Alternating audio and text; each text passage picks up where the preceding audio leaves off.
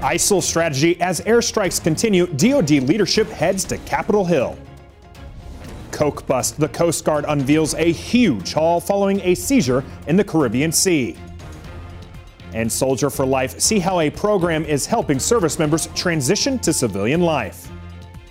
Welcome to DoD News Now. I'm Tech Sergeant Nathan Perry. Defense Secretary Chuck Hagel and the chairman of the Joint Chiefs appeared in front of the House Armed Services Committee on the ISIL strategy.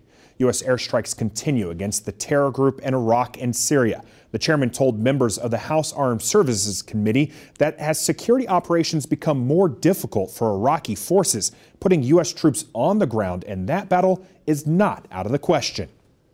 But there's some places along the path that I think will be fairly complex terrain for them, including, for example, Mosul, and eventually as they need to restore the border between Iraq and Syria. I'm not predicting at this point that I would recommend that those forces in Mosul and along the border would need to be accompanied by U.S. forces, but we're certainly considering it. Chairman Dempsey says the U.S. may enable Iraqi troops on the ground, but he would not recommend the U.S. take on the battle alone. U.S. Coast Guard crew members offloaded approximately $5.1 million worth of cocaine in St. Petersburg Thursday. The drugs were seized during a routine patrol last week.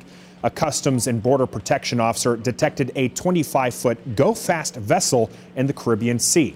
A Coast Guard law enforcement detachment team boarded the vessel and seized 156 kilograms of the contraband. 3 suspects are under arrest.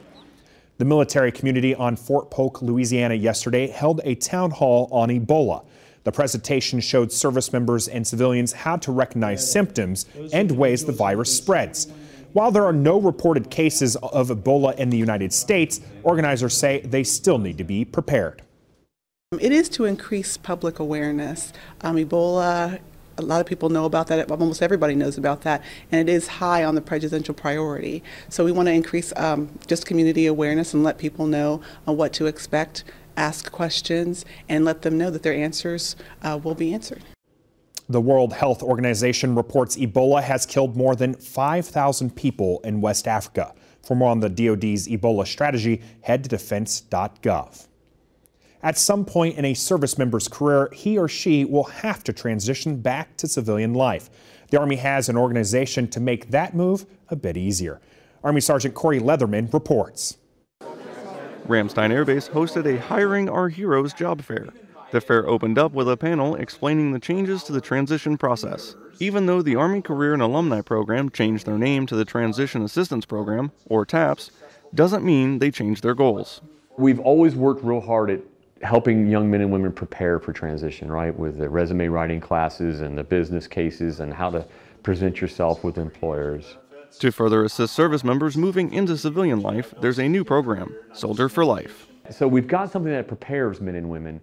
How do we connect them with opportunities? How do we outreach all of this great talent out of the military to the employers that want to hire them? The Soldier for Life program is to serve as that bridge to speak with employers. During the panel, it was said that over 200 companies are part of Hiring Our Heroes. So we go out there and we talk to these businesses, nonprofits, state and local governments, healthcare providers, educational providers, because it's not just about jobs. Lieutenant Colonel Johnson says it's also about finding careers for service members, and just like anything in the military, teamwork is key. The other thing that builds into our uniqueness too is that we don't do this alone.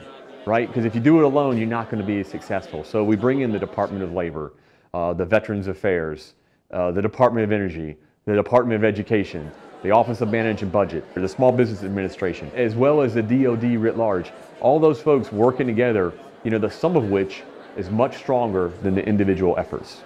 For more information on the Soldier for Life program, go to soldierforlife.army.mil. I'm Army Sergeant Corey Leatherman, Ramstein Air Base, Germany.